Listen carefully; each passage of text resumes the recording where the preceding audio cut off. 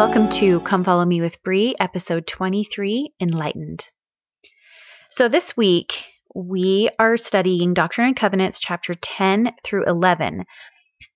And I want to focus on one scripture in there. Chapter 10 is talking about how Joseph Smith, of course, we learned a couple weeks ago, he lost the 116 pages by allowing Martin Harris to take it to show to his wife and a few other people. And he lost them because he asked the Lord multiple times and continued to tempt the Lord and didn't take no for an answer. So the Lord said yes. And of course, we know there was a consequence to that. And so chapter 10 is talking about when and how he got back that ability to translate again, and he was allowed to be translating and using the Urim and Thummim again. So the scripture I want to focus in on is section 10, verse 2, and it says, "And you also lost your gift at the same time, and your mind became darkened." I want to preface this topic with a quote from our prophet, Russell M. Nelson. He said, "Our Savior and Redeemer, Jesus Christ, will perform some of his mightiest works between now and when he comes again. We will see miraculous indications that God the Father and his Son, Jesus Christ, preside over this church in majesty and glory. But in coming days, it will not be possible to survive spiritually without the guiding, directing, comforting, and constant influence of the Holy Ghost." I listened to a YouTube video recently on the channel Light and Truth. And he, in the video, quoted that quote from our prophet, and he brought out an interesting point. So the first half of that scripture talks about how the Savior will perform some of his mightiest works between now and when he comes again, and that we will see miraculous indications that he and our Heavenly Father preside over the church in majesty and glory. So with that, you would think, it's going to be easy to make sure you can maintain the motivation and the faith necessary to stay dedicated and stay spiritually sound, because you're going to see all of these amazing faith-building indications that is true. So it's interesting that he ends that quote by saying, "But in coming days, it will not be possible to survive spiritually without the guiding, directing, comforting, and constant influence of the Holy Ghost." And it kind of seems like the two conflict with each other, because you read the first half and you're like, oh, this is going to be great. And it's going to be so easy to stay on the right path because it's going to be so obvious that he's here and he's leading and guiding us. And so when we hear that, the second half of that, it just seems to kind of conflict with that a little bit. And what he talks about in that video is such a good point. Satan has a plan to try and pull away as many of us as possible. And in order for that to be difficult, in order for that to be something where we might drift away, it has to be convincing. And so what I think our prophet means there when he's saying that it will not be possible to survive spiritually is that the other side of things, Satan's plan, is going to be so convincing to our minds. So if we don't have the Spirit with us, guiding us and directing us and helping us have the spirit of discernment, our minds, they're not adequate enough to sort things out. Things are going to get so confusing if we are not relying wholly upon the Holy Ghost. And none of us should think that our minds are going to be above that. No matter how educated you are, no matter how smart you think you are, you will not be able to survive spiritually, and you will not be able to tell the difference between truth and error and Satan's plan and God's plan if you don't have the Holy Ghost with you to guide you and help you know the difference.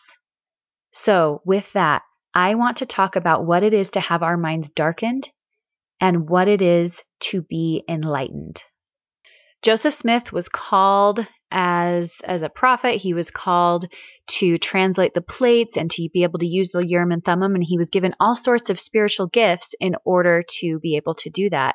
But during this time, after he didn't follow the Lord's instruction, his mind was darkened. He lost those spiritual gifts. How I'm thinking about this is, that was his calling. He was translating the plates. He was bringing about the restoration. So I'm thinking, what is my calling right now? And how can I keep my mind from being darkened? And what even is our mind being darkened? What is that? And then what is the opposite? What is our mind being enlightened? In Doctrine and Covenants, section 84, verse 54, the Savior said, "And your mind in times past have been darkened because of unbelief and because you have treated lightly the things you have received." A few episodes ago, we talked about levity. Joseph Smith has said that that's something that he struggled with, is levity, not taking things seriously, treating things lightly. And so, of course, that always makes me think, in what ways am I treating my calling? In what ways am I treating my responsibilities as a disciple of Jesus Christ with levity? I thought of a few things. I thought of pride, not following the correct steps necessary to increase our faith and relying on our own mind. I've definitely seen that happen where someone is struggling to increase their faith, but they're not actually willing to do the steps that is instructed in Alma 32. They want to figure it out in their mind first, and then they're willing to do those things. Unrepentant sin, holding on to our favorite sin, even though we know we're not supposed to, even though we know that that is a serious thing to hold on to our favorite sins and do that knowingly and on purpose. Feeding our brains filth and expecting that that won't affect us negatively. Not taking seriously the commandments to keep our minds pure and clean and not expose ourselves to those things that we know can harm our spirit. When we do that, we are not taking seriously the warnings that we have been given and thinking that we can somehow, our minds are special enough that we can rise above feeding it garbage. There was an excellent BYU devotional talk by John W. Welch, and it's called "And With All Thy Mind." And I'm going to base a whole lot of what I say today on his talk, and you should definitely go read his talk. It's an excellent talk. But on that topic, he said, "I wonder if people aren't just as naive today. They foolishly think that the human mind can absorb endless amounts of filth and violence and that somehow we can push a delete key in our brain and erase all that. You have been blessed with an amazing brain, with incredible retentive powers. Whether or not you can recall that information during a test, it is still there. Old folks often find that their brains retain things they haven't thought of for decades. Mental pollution sticks. There are no Teflon brains.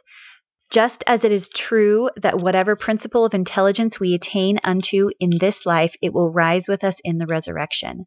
So too, whatever degree of unrepentant smut or cynicism we attain unto, it will rise with us as well." Now, I feel like these examples I've given can, you can just think, oh, this is just general sin, and of course it affects our minds. But to me, how it relates to levity is when we are not treating the commandments as real, with real life consequences, then we are not taking the gospel seriously, and we are not treating it as though it is a reality that we live in, that there really is a heavenly Father, that Jesus Christ really lives and really did die for you. If you're not taking all of these things seriously, so obviously there are endless circumstances and examples that I could give of ways that we're not taking things seriously.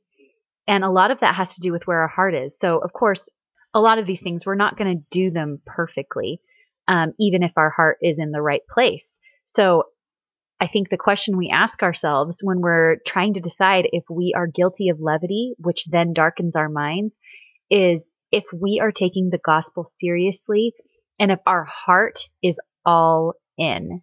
That doesn't mean we're perfect. That doesn't mean we don't make mistakes still. And that doesn't mean there's not enormous amounts of growth still left ahead of us. So obviously we're not going to be perfect. But if our hearts are all in, if our minds are all in, and we embrace the gospel as a living reality, then I think we are taking the gospel seriously and we are not guilty of levity. One way I've been thinking about this lately in application to myself is, if you've been listening for a while, you heard the whole story about how we really wanted to build a house, and we had land that we were in process of buying, but we got a very clear answer from Heavenly Father that right now is not the right time. And I treasure that answer. I treasure that it was very clear for us. And yet I've been struggling with some things lately. I want to read to you what I wrote in my journal about this and the answer that I got to that prayer. And it's in my prayer journal that I've been keeping so I can track my prayers and answers that I get. I've been struggling lately with the answer we got from the Lord to not build the house we wanted. The reason I was told is that the house is a distraction from what is most important right now, meaning I need to focus on my family's spiritual growth now. But I keep thinking, maybe in the summer we can think about it again. And maybe we can, but I don't want to ignore the answer we got. I truly felt at the time that the answer was not right now. And I don't want to treat the answers I have received lightly. I don't want to use my mind to justify doing what I want. And as I was thinking all of this answer came. Are you doing what you were told to do? Are you focused on what's most important right now?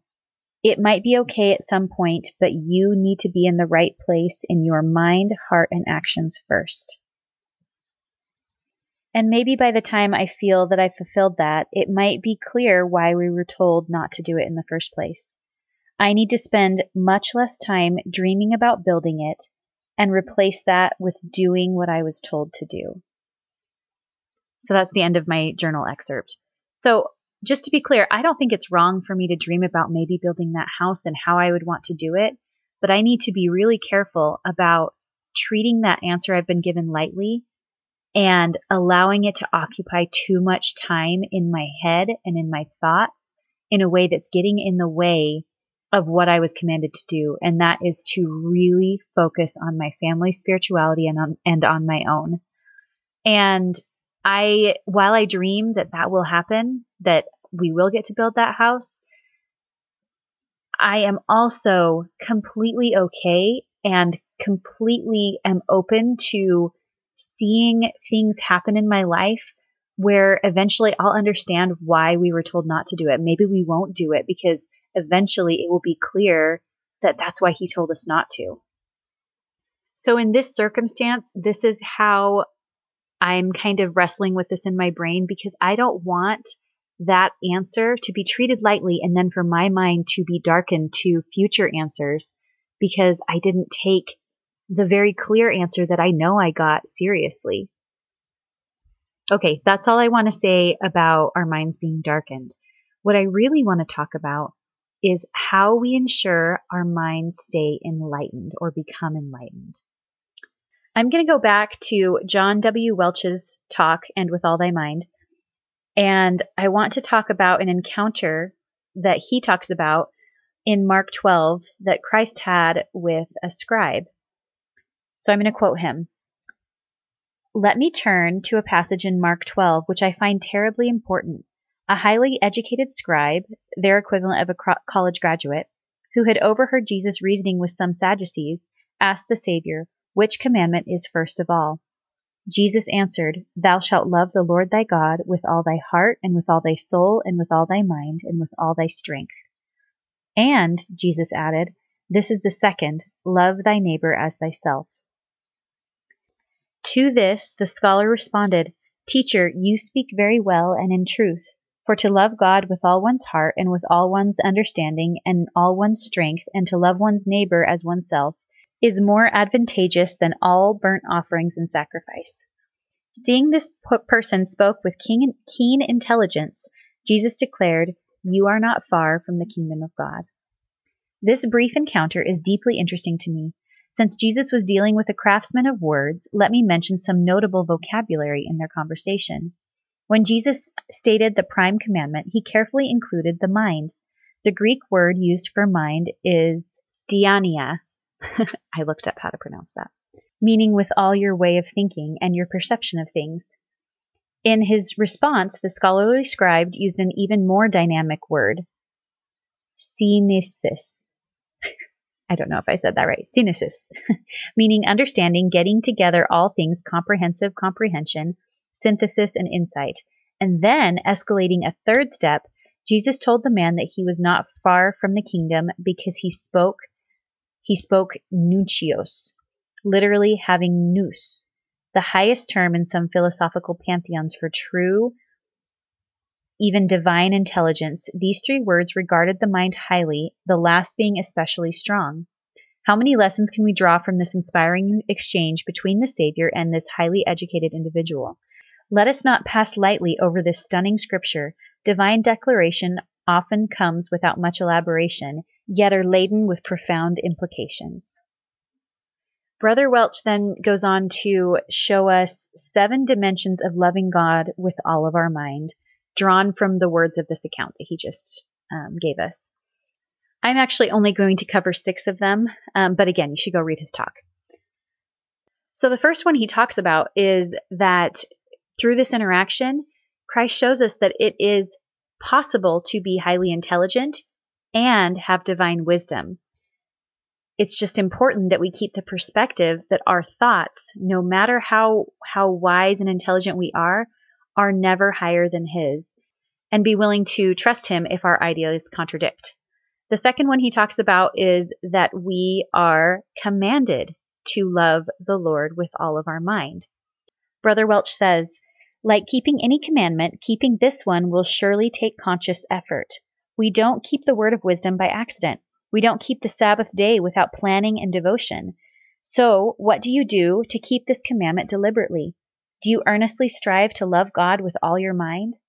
I doubt that a flimsy, well, I guess so, is going to be good enough. Speaking to the pure in heart in the city of Nephi, Jacob exhorted them to look unto God with firmness of mind. And Alma made it clear that God will give people knowledge of his mysteries only according to the heed and diligence which they give unto him.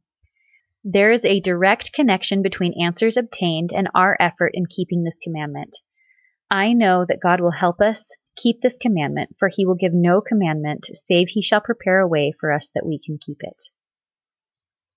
The third dimension he gives is that we are commanded to love the Lord with all our minds.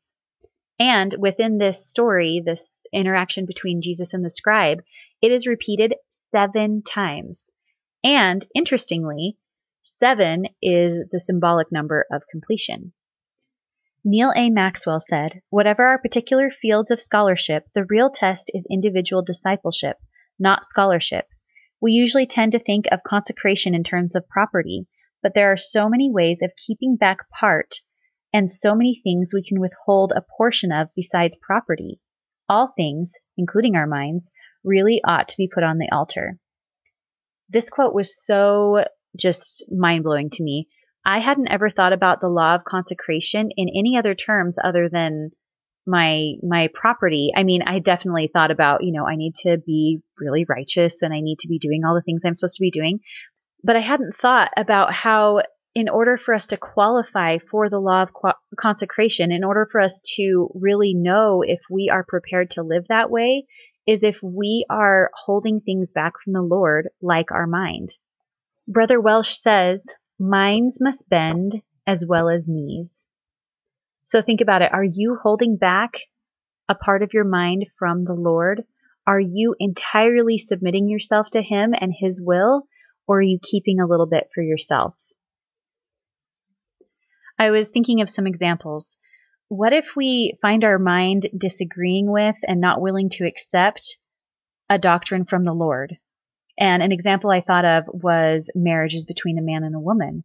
I know people who are not quite willing to fully embrace that doctrine because it doesn't quite jive with how their mind wants things to be. Another example is, what if you know you should be reading your scriptures and you use your mind to rationalize that you are just too busy, and yet you still find time to scroll on social media or do whatever else you do? We're rationalizing, we're using our mind to justify why we are not fulfilling a commandment and why we are excused from it. There are all kinds of ways. We can hold a part of our mind back from the Lord, not willing to entirely give ourselves to His will. And that doesn't just include our actions, it includes our whole mind, all of our mind, as we're told in that commandment.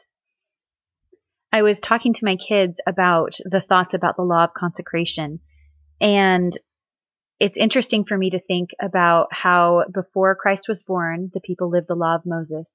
And then we moved on to the higher law with all of the commandments and ways to do things that Christ gave us. And then eventually we will move into even higher laws as we progress. So I like thinking about how me giving over my whole mind to the Lord is part of me learning how to live the law of consecration.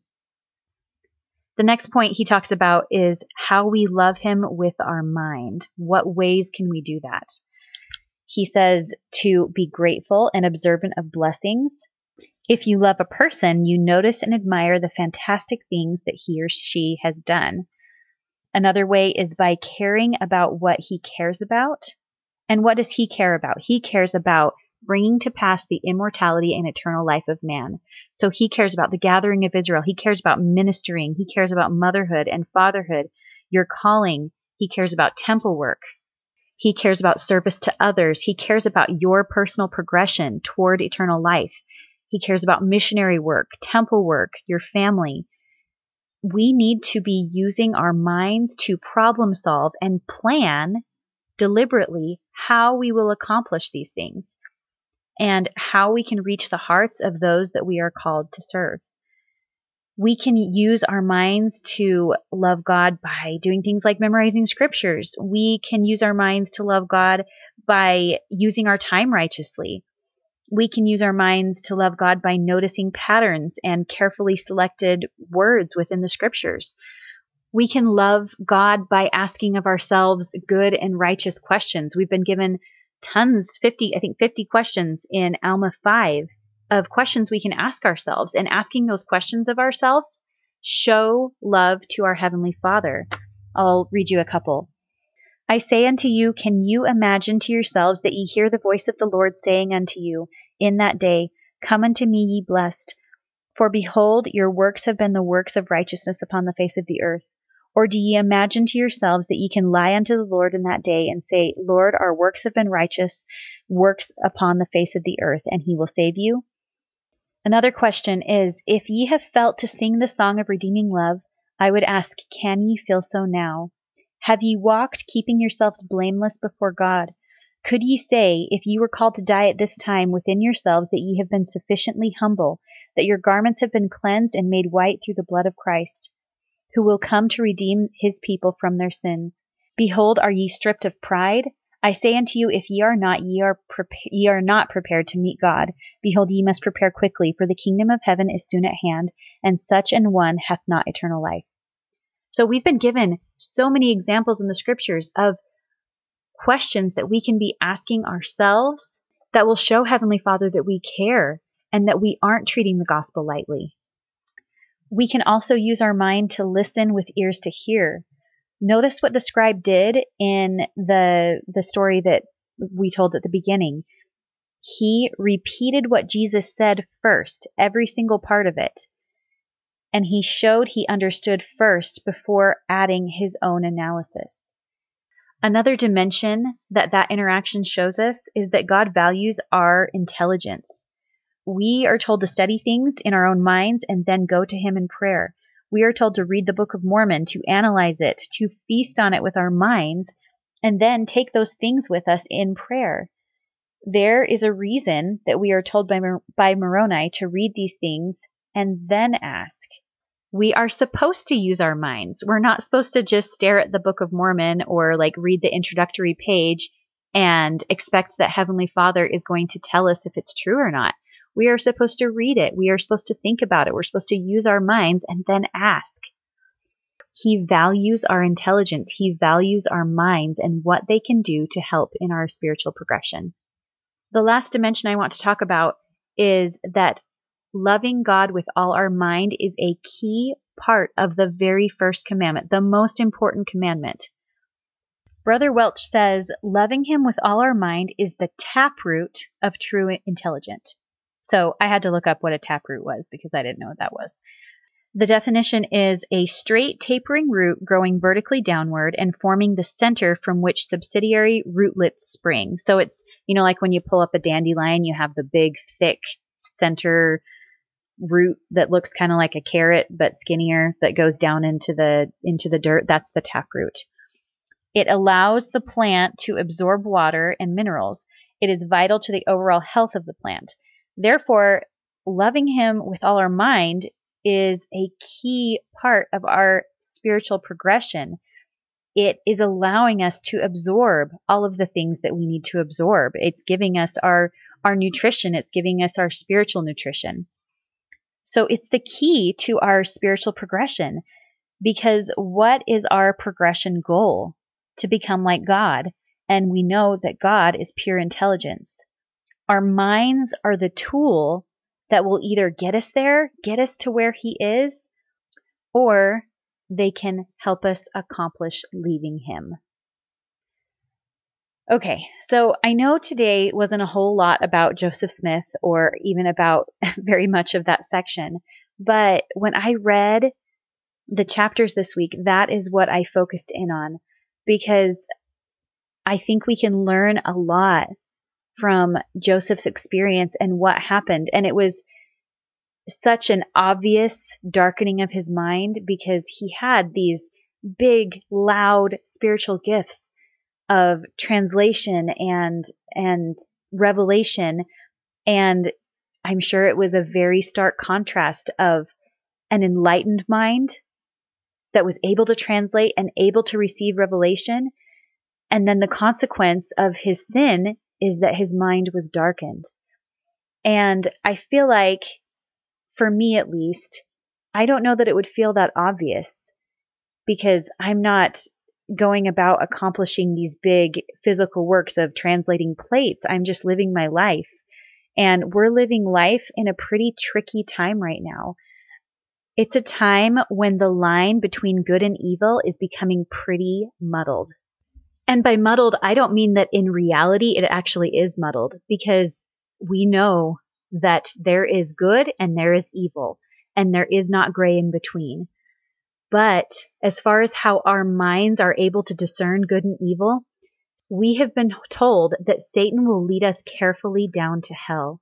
And we have also been told by our prophet that it will not be possible to survive spiritually without the guiding, directing, and comforting and constant influence of the Holy Ghost. So without enlightened minds, we won't be able to tell the difference. I'm going to end by reading President Nelson's quote one more time. Our Savior and Redeemer Jesus Christ will perform some of His mightiest works between now and when He comes again. We will see miraculous indications that God the Father and His Son Jesus Christ preside over this church in majesty and glory. But in coming days, it will not be possible to survive spiritually without the guiding, directing, comforting, and constant influence of the Holy Ghost. Let your mind be enlightened. Let God prevail.